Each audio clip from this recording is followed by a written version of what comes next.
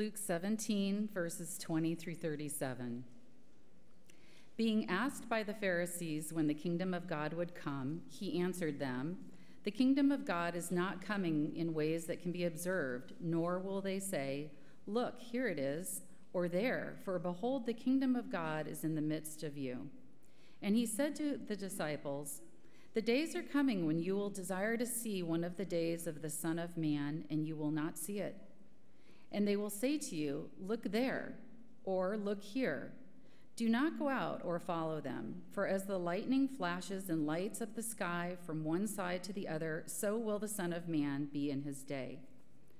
But first he must suffer many things and be rejected by this generation. Just as it was in the days of Noah, so it will be in the days of the Son of Man. They were eating and drinking and marrying and being given in marriage until the day when Noah entered the ark and the flood came and destroyed them all. Likewise, just as it was in the days of Lot, they were eating and drinking, buying and selling, planting and building. But on the day when Lot went out from Sodom, fire and sulfur rained from heaven and destroyed them all. So it will be on the day when the Son of Man is revealed. On that day, let the one who is on the housetop with his goods in the house not come down to take them away, and likewise let the one who is in the field not turn back. Remember Lot's wife. Whoever seeks to preserve his life will lose it, but whoever loses his life will keep it. I tell you, in that night there will be two in one bed, one will be taken and the other left. There will be two women grinding together, one will be taken and the other left. And they said to him, "Where, Lord?" And he said to them, "Where the corpse is, there the vultures will gather." Thank you, Mike and Cynthia, for all you do to serve our church family. It's been a joy to get to know you. Happy Father's Day. You too. You got to be careful saying "you too" on that one. On Happy Father's Day, Merry Christmas, you too. Have a good day, you too. Happy Father's Day. Well, not always if, a lady sang it to you. So you got to really think about those pleasantries. All right. Well, I want us to begin by thinking about the most consequential decision you've ever made. Maybe there's one that clearly comes to mind, a weighty business dealing perhaps, or maybe something like, should I marry this person? I mean, something you'd say in terms of an earthly decision, this has, very large tentacles and implications. I'm reminded of that old saying, they used to say, I bet the farm on this. It's a way of saying, this decision is of so much consequence that to mix my metaphors, you put all the poker chips in the middle, and, you say, I've studied it, I've evaluated it, this is what I think is the best decision to make. And it's in that framework of significant decisions that I'd like to frame the discussion Jesus leads us into today about the kingdom of God. It's really about a decision that is of infinite more consequence than any business dealing, than any person you marry, than any friend you can have. As weighty as those decisions are, it's of infinitely more significance than that, about entering God's kingdom. But I want to add just one layer to that. You say, well, the wrinkle is that let's suppose that you have already in advance the outcome of how that decision will turn out. That's what we're presented with today, something of great significance, in which Jesus lays out plainly how it's going to shake out. And he invites everyone who sits under this word today to respond in a way that pleases him and I think leads to right living. So the kingdom of God, Jesus is the theme of most of his preaching is the kingdom of God. If you've been following us in Luke a lot, this is the backbone of his preaching, the main theme, the kingdom of God. And he begins, verse 20, you'll notice the audience here is the Pharisees, that these are the religious men who are not sympathetic to Jesus' ministry. And they say, well, what about this kingdom? And you'll look at verse 21, Jesus says, the kingdom of God is in the midst of you. That he couldn't be more clear. We say, what is it? Is it going to come? They're expecting great supernatural signs. Is it going to be this, how will we know? We're interpreting the stars, that this was very common in Judaism of the time. Jesus is saying, no, fellas, it's right here. It's Jesus. It's right within your grasp. That where the king is, so there is the kingdom as well. that for those of us who've received Jesus as King, that we've recognized our sinfulness before a holy God, we've recognized his gracious provision in the person of Jesus, we've accepted his sacrifice on the cross for us, he's taken our place, that we've been reconciled to God, that we in a very real way are in the kingdom now. That we know who the King is, his Spirit lives within us, and so we bear witness to the kingdom. It's among us, we could say, just here. The kingdom of God is among us because the King is among us, and we know Jesus as King. But then if you look down, verses 22 and 23, Jesus switches tenses. That he now is addressing his disciples, verse 22, so his followers, and he says, the kingdom, which is associated with the coming of the Son of Man, will come. Why does Jesus speak as the kingdom of God, both being a present reality and also a future expectation? So this is what we can call the already and not yet of being followers of Jesus. It's precisely where a church like Providence is, that we're in the kingdom, we're bearing witness to the kingdom, and yet we long for the day when Jesus will come again to consummate all things. If you need an illustration of this, I think one of the great illustrations of this came from a New Testament scholar called Oscar Cullmann, and we just celebrated this anniversary a few weeks ago on June 6, D-Day. And he said, on D-Day, June 6, 1944, the Allies delivered a decisive blow when they invaded Normandy. Say the Nazis from that point, they were kind of on their back heels. Everybody kind of saw the way the scale was tipping. It was a decisive victory for the good guys. And yet, Victory in Europe Day was 11 months later, VE Day, May 1945. So for those 11 months, Europe is in an already but not yet. The great battle had been won at D-Day. The Allies were here. They were advancing, and yet the end of the war was still in the future. And so it is with any Christian here. So we know who the King is. His Spirit resides in us. We bear witness to the kingdom by the way that we conduct our affairs, that is, the way we live our lives, and yet we long for the day when Jesus will come back and put this world right, because we look out and we say, well, this kingdom is definitely incomplete. And so Jesus in our passage today is talking about the nature of when he will come a second time. So three quick points here this morning about his second coming. First, we'll notice Jesus clearly teaches that he will endure the cross before he receives the crown. Have a look at verse 25 again. But first, so the Son of Man's going to come, but first he must suffer many things and be rejected by this generation. What a thing to say. You know, there are two comings of Jesus. We celebrate one at Christmas time, don't we?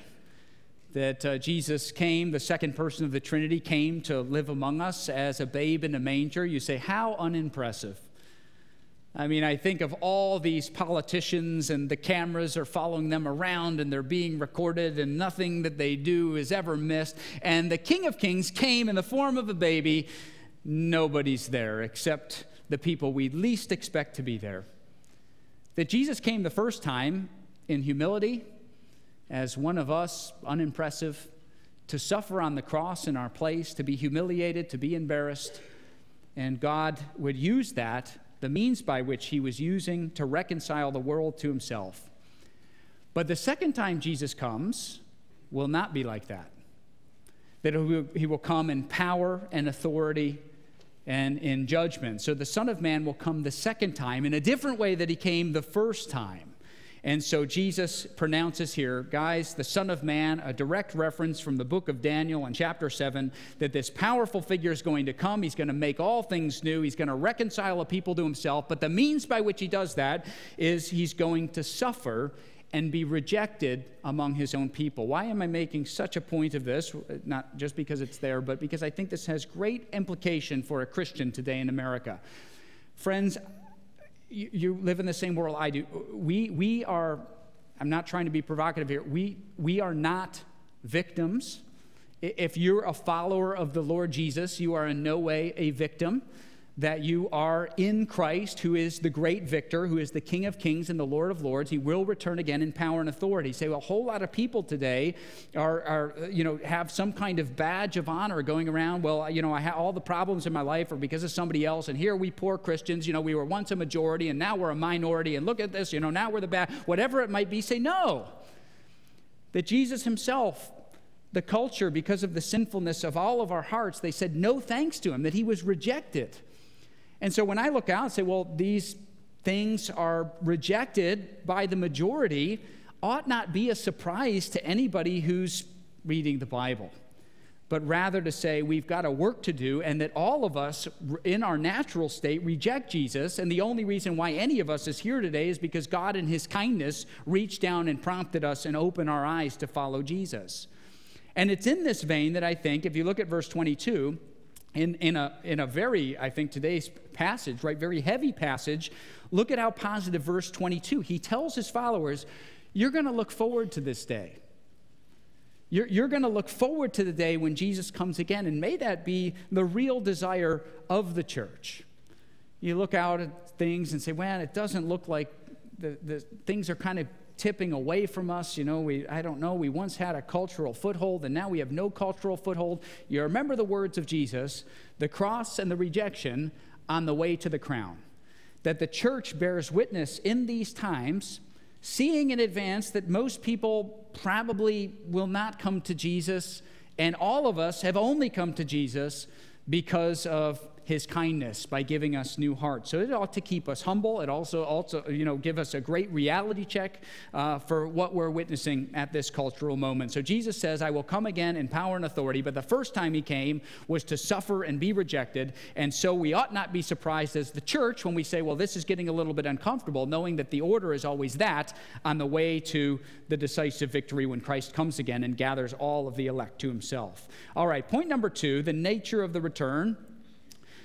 3 concepts that when you first hear them, you'll think, well, are they contradictory? But they're not contradictory. Always when this comes up, Jesus will talk about inevitability, unmistakability, and unpredictability. I'll unpack each one. So first, it's inevitable. That Jesus says many times, I will come again.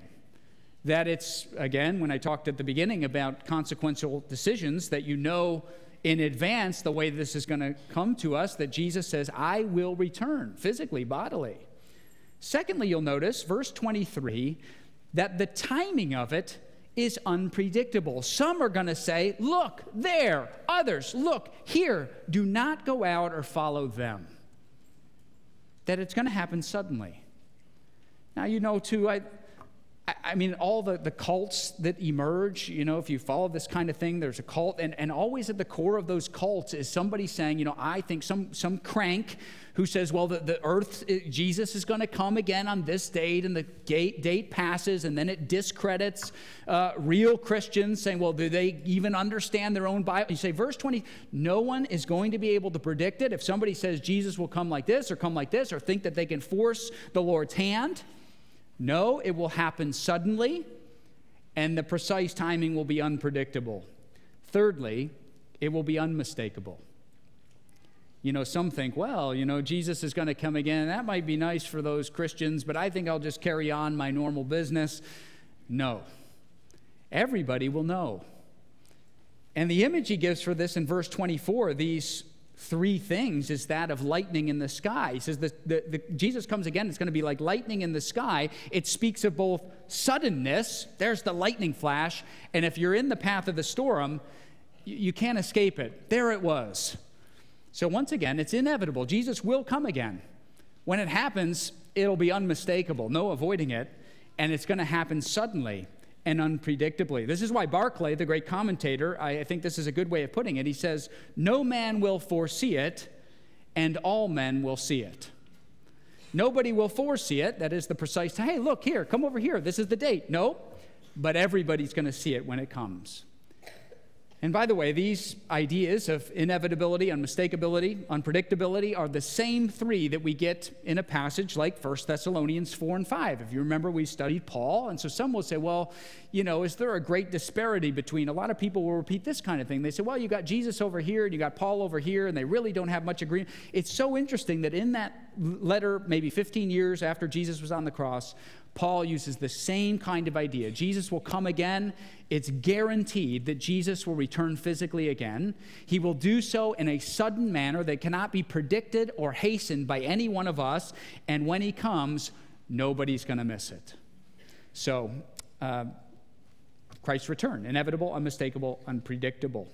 All right, third point where we're going to spend most of our time, and no doubt where our minds go, is that Jesus' return in power will be associated. It will be the moment when perfect justice is executed. That today's passage is about the execution of perfect justice. So a couple of preface comments on this, and then we'll get into the implications. But preface comment number one, that the language of Jesus coming again to judge comes from his own lips.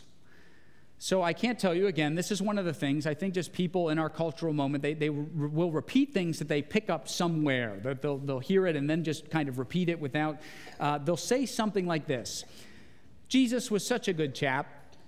He would never judge anybody. I mean, he just, went around and never dealt with any troubles and just was this nice guy.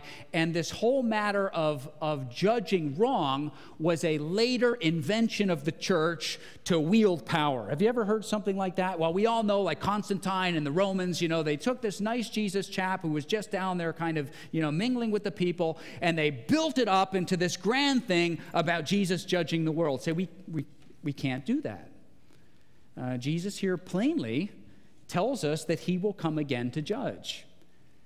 And if I may press a bit harder on that, say, if you think it's just in Luke 17, that's also a great error, that Jesus talks about this quite a bit, about his return to execute justice. Now, preface comment two, and again, we'll spend more time here, but if you look, he gives us two illustrations, famous illustrations from the history of the Israelites about what this day is going to be like. He talks about in verse 26, just as it was. So Jesus will come again, and then he says, just like it was in the days of Noah. Can you see that? In the days of Noah. Then verse 28, likewise, again, he's stacking up these illustrations, just as it was in the days of Lot. So he gives us two illustrations from Israel's history about what his return will be like. So preface comment number two, before we get into the implications, and again, because of where we're at culturally, Jesus is convinced that Noah, Lot, and Lot's wife were real people.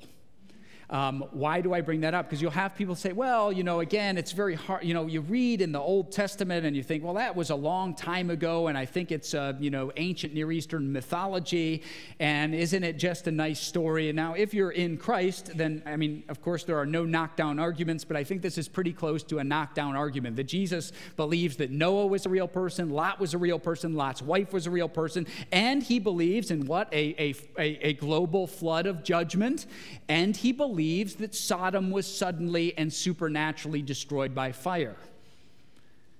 That if we allow Jesus to be the proper interpreter of Scripture, then we do not have the luxury of dismissing anything as myth when he says this really happened. And so far to say, I'm going to stack up two illustrations from Genesis so that we understand the heavy implications about the decision to enter God's kingdom, to receive Jesus and enter his kingdom. So what are the illustrations doing? Why does he bring up Noah and Lot? He does so because those would be two instances of God's perfect justice, the execution of God's perfect and good judgment. So you remember the stories, right? Noah? I have very few bad days. You all are such a kind congregation, so I don't think about this. But sometimes when I need a bit of encouragement, I think of Noah. Could you imagine? I need this many boards. Really? Okay. You need this many nails and lots of pitch. And every day, you'd say, what's this guy doing? And he'd say, we're a wicked people, that we've turned on God. Repent. He's provided a way out. Will you come to God by faith? Will you turn to him and stop your wicked ways? Come, get on the boat. Noah, you've got to be kidding. It's not rained here in weeks. You think that there's going to be that much water where everything's going to die? Give me a break. No, come on. No, you don't understand. God's provided a way. Will you repent? Will you return? Will you accept his salvation? No thanks, Noah. And as the children's song goes, the rains came down and the floods came up and it was too late. And people see that story and they say, what a cruel and angry God. What a mad God to do that to all those people. Say those people had a chance to turn and to come, to receive the gracious provision that God gave them. How about Lot? Second illustration. You know, Sodom was a terrible place, a very wicked place, widespread sexual immorality. God makes, in this case, Lot his preacher. Hey, ladies and gentlemen, we're in a bad place here. Can we see our sin? Can you see that God says we can escape the destruction? We just have to leave, and there's a way for all of us to be saved, but we have to come to him and trust his word and receive the salvation that he's offering us. Will you please come? You remember Lot's son-in-laws. There's a little line in Genesis 19. Lot's son-in-laws thought he was joking. Jesting is the word in my ESV. Say, well, Lot, you've got to be kidding. We believe in the laws of nature, right? Uniformity, if I'm using the right word, you scientists, the laws of nature are uniform. Are you telling us that this city is going to be swiftly destroyed in an event that's outside natural phenomena? Yes, God's given you a warning. Come, repent, turn, accept salvation. Too late. And God's justice was once again perfectly executed. So Jesus gives us two illustrations. He's coming again. It's inevitable. It'll be unpredictable, yet unmistakable. And when it happens will be the moment when Jesus executes perfect and just judgment upon every person. So implications here, three implications of this. Again, heavy passage. Implication number one, Jesus wants us to think very deeply about our attachment to material things over against eternal things. So you can see in both verses, 28, for example. Well, that's the example with Lot, but he says the same thing in regards to Noah. So just as it was in the days of Noah, what are they doing? Verse 27, they're eating, drinking, marrying, being given in marriage. Then verse 28, what were they doing in the days of Lot? They were eating, drinking, buying, selling, planting. In other words, what he's saying is that the folks there were just kind of blindly going through life, doing normal things, just saying, well, I don't know about God. He's not very real, or if he is real, he's not to be taken seriously. And I don't know about this idea of one coming to rescue. No thanks. They continue to attach themselves to the material progress of their city. Or again, same idea. The person's on their housetop, and the person on the housetop sees the day of judgment and says, let me go downstairs in my house and gather my most important things. Jesus says, no, you won't be thinking about that, and there won't be time. That we should be thinking about eternal things. How about verse 32? I was thinking about this, back in Sunday school, everybody remembered, you get a candy if you remember a Bible verse, and everybody chose John 11, Jesus wept, 2 words. I said, I want to know there's some kids in here today. You could impress your Sunday school teacher with just 3 words. Say, Luke 17:32, remember Lot's wife, right? Remember Lot's wife. So, 3-word verse, remember Lot's wife. Interesting. You remember Lot's wife? Lot's wife originally responds to the message that she leaves the city. But what she does, if you remember, that she turns around in a movement that's longing to be back in Sodom. And she doesn't make it. She's turned to a pillar of salt. And some people, again, they'll seize on this, say, look at that God. He's so mad. He just goes right and does this terrible thing. Say, the problem wasn't Lot's wife, where she was geographically. The problem was the condition of her heart. That she'd been rescued. And she said, I was having quite a good time in Sodom. It was quite a good place to live. All that indulgence. And I worry in my own heart sometimes that I have a lot in common, actually, with Lot's wife.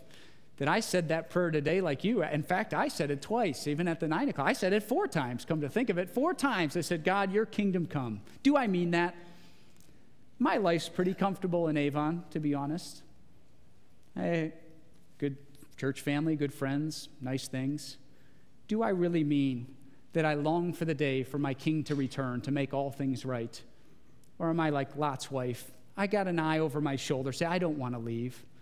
And maybe this is a lesson we don't learn until it's time that we are nearing death and called home to say, yes, Lord Jesus, come. I want to be with Jesus. So implication number one, let's think carefully about our attachment to material things over against eternal things that I'll show in a moment. It doesn't mean getting rid of material things. It just means having a heart of openness and that real prayer that, Lord Jesus, I long to be with you. I long to have you come again.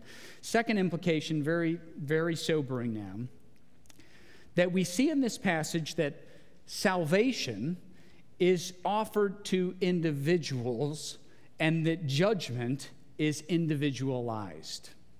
Look at verses 34 and 35 again, that there's going to be, when Jesus comes again, there's going to be a husband and wife in bed. And one of them is going to be saved and one of them is going to be judged. There's going to be two women doing a normal job. And that time, you know, so here they're grinding at the mill. There's two women who are sitting in cubicles next to each other. One will be saved and one will be judged. So we see some who've read this passage and they've said, well, we've got to stop doing all kinds of normal activities. Let's just stay forever in the church and quit our jobs and become a monastery. Say, no, I don't think it's that. It's saying that as we receive Jesus, we still perform our duties. And a lot of that overlaps with what non-believers will do. But the language here is one, and when Jesus talks about this, stay with me here, is language of separation. He talks a lot about this. Sheep, goats, wheat, tares. One the other. Separation. What's the separation? It's those who said, I'm not listening to this about God offering salvation. I'm doing life on my own. I'm a pretty good guy. I'll justify myself. And the other group, the members of this church, we're great sinners. And we see that God's opened our eyes to receiving Jesus, my Savior, and my life really belongs to him. Those are the two groups, death and life. No thanks to God, receiving Jesus.